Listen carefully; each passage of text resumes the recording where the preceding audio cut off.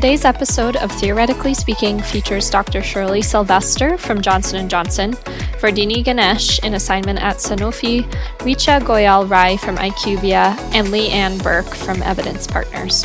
They discuss how literature review automation helps solve the daily challenges facing research professionals. Let's jump in.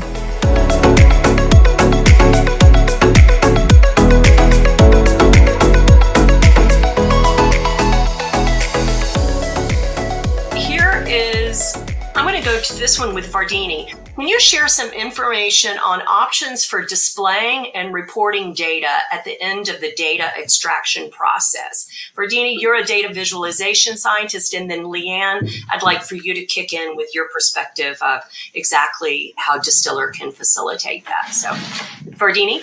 You know, Patty, I love this question. This is kind of my bread and butter forte, I should say.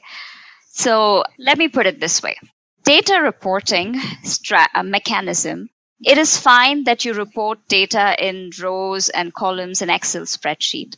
What is the challenge and the major obstacle in such kind of an exercise is reshaping of the data and reshaping in such a fashion of what is that outcome that you want to visualize. So this is in itself a process of having to extract data. Now, I can definitely endorse that Distiller SR, for that matter of fact, did help a great deal with data extraction process purely because of the ability of creating these forms. And there were certain detailed steps that helped ensure that the process of data reshaping was no longer required. And then using that data, connect them to any kind of a cloud database. You can use different visualization tools. You have so many out there like Power BI, business intelligence tools, Tableau, Spotify, R, Python. I mean, there's vastness in terms of, and as basic and simple as Excel graphs, right? If you want some basic insights, quick business decisions to be made of certain major or very bird's eye view kind of a data. And in-depth analysis, you can definitely use business intelligence tools like Power BI, ClickSense, ClickView, Tableau. Connect these data sources directly to your visualization software to be able to show that reporting mechanism. On another note, Distiller SR also offers certain insights, for that matter, to come up with these kind of bird's eye view reporting. So I think, as I said, this is a very favorite topic. I can go on, but I would definitely love to give Leanne the opportunity to give us more about Distiller SR. Thanks, Vardini. I think one of the key things that I often tell customers as we're getting started is that we want them to think about what data points they will want at the end, and to think about all of them, if possible. But as we've talked about today, it's an iterative process. And so sometimes what happens is we get partway through a review and we go, oh, wait a second, there's something else we should have collected, and that's okay. Distiller SR can handle that. You can make changes in your forms or in your workflow, and then automatically all of those references that require that extra data point will be moved back to the correct reviewer to just review that one piece. Nothing will be lost, nothing will be missed, and all the time the audit log will capture when and how that data was accumulated. So at some point, if you want to know how many of them had to be reviewed again, you'll be able to extract that data. So it's about your setup from beginning to end, but understanding that that iterative piece can happen and still Distiller can allow that automation. And I think Vardini did a great job of expressing that the tool within Distiller really allows you to decide what and how you want to report. You can be very granular or very broad, and you can set up relationships and report on them. I can't underscore enough that the flexibility of Distiller SR in terms of reporting and all of the workflow is really a key to why it's such a terrific tool. All right. Surinder, I hope I pronounced your name properly. Today, the focus is on building an easily reliable and reusable base with an understandable interface. But what about the efficiency and performance? Leanne, why don't you take that And then if there's any other panelists that would like to edify, you feel free. So Leanne, let's talk a little bit about efficiency and performance. Absolutely. I'll start with efficiency. And I think one easy way to direct people, and if someone can throw a link up in the sources tab, you could go to Distiller SR's website and you'll see a number of case studies we have with different customers who will comment on the efficiency of time that they have gained through the process of using Distiller SR. So that automation really does two things. It removes that manual administrative work, and that creates an efficiency just by itself, even before we use artificial intelligence or any other tool. Just removing that administrative effort is a first piece. At the same time, it's performing very well in that it's reducing the chance of error. Because your reviewer can only do the tasks that are assigned to them, and you've created the workflow in such a way that they have to answer the questions, and you can make rules about what is mandatory and what is not, and use drop-down menus and different pieces in the tool, it means that the chances of error is greatly reduced. The other thing is that the reviewer is more efficient with some little tools and big tools that are in Distiller. The one I'll mention is keyword highlighting. So when you set up your workflow, you can highlight the keywords that are most important, which means that reviewer can see very efficiently the word they're looking for. If they're looking for RCT or randomized control trial, it's going to be in pink. They're going to see it.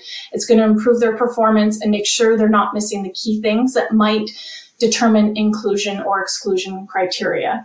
And lastly, I guess I would just also touch on the fact that if you're also doing assessment of the literature itself, we have a lot of forms that are already created for things like risk of bias and quality control.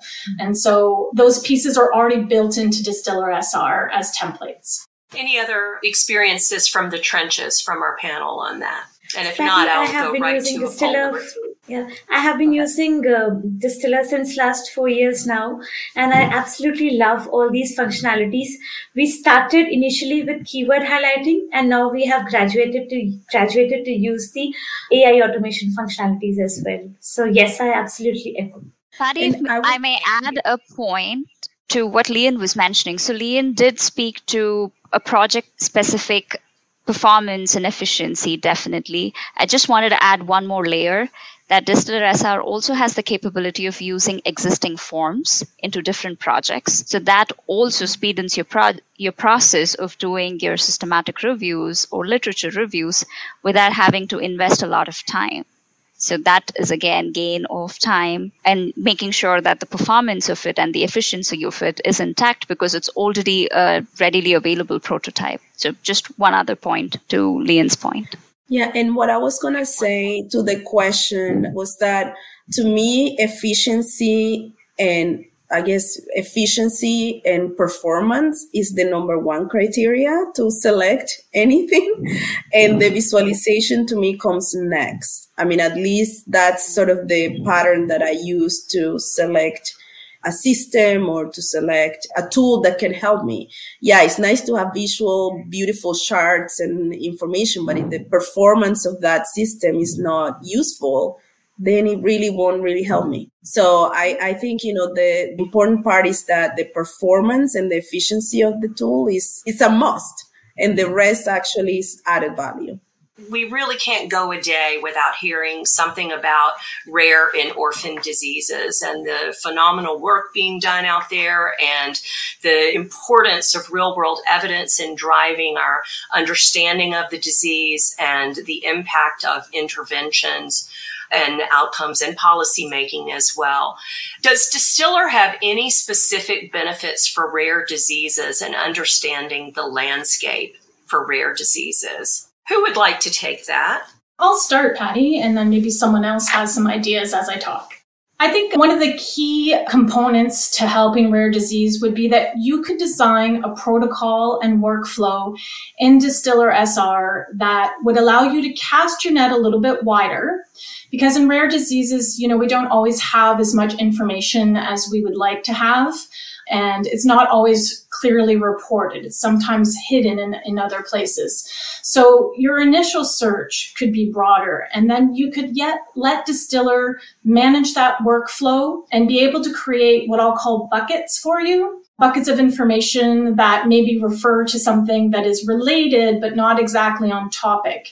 And you would be able to keep those things well managed in places that they are findable again, but also where you could be comparing that data at a later time or with the current data. And so that reporting piece would also allow you to just see relationships in a different way, because you're able to make the workflow manageable and not too onerous while you're casting that net a little wider. That's fascinating. Anybody else have any experience with rare disease and using automation or distiller SR in general for that? May not be rare diseases, automation definitely, Patty, and using distiller SR. But just to add some perspective, that distiller SR is definitely a tool to perform systematic reviews. And rare disease might just be one division of where you can actually perform that review. Let me add another business perspective to the entire pharmaceutical and biotech industry. There's something called as sentiment analysis. Now, what is sentiment analysis is pretty much you're trying to get a flair and feel of how people are reacting to the drugs that are there out in the market, or what is out there in terms of vaccines in the market, to even know whether you should put your money in it.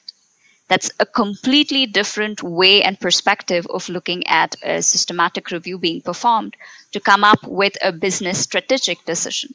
So I think you can utilize the tool to perform systematic reviews or literature reviews to probably any topic, from economics to science to health to culture to art. The domains are vast. It's about how, and first thing is about what is your outcome that you're trying to look at. And the second thing is about what steps are you trying to employ to even find out what are the databases or resources out there that capture these kind of domains. And then you create those forms and processes and modules with a tool. And this tool, of course, being a very methodological one, helps you a great deal in being able to do that. Shirley. Thank you, Vardini. Thank you, Vardini. I didn't want to interrupt anybody, but I wanted to say in regards to rare disease also is that just similar to the example I mentioned on COVID and sex differences. I mean, there may be obviously less amount of information, but what that net, as alluded to, is going to be cast wider.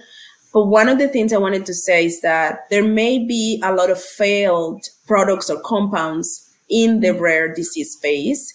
So expanding the databases and expanding the search to other areas will be important, because you can even learn from the failures of others. Yeah. Also understanding the pain point of the patient again. So the patient groups, people who are living with these rare disorders, and what they actually are saying in regards to their symptoms, to their disease, to the condition, to how they receive care, and so on, is also critical. So it's just about not only kind of focusing on the regular literature, but also looking a little bit outside the box into other elements of literature that will probably give insights as well.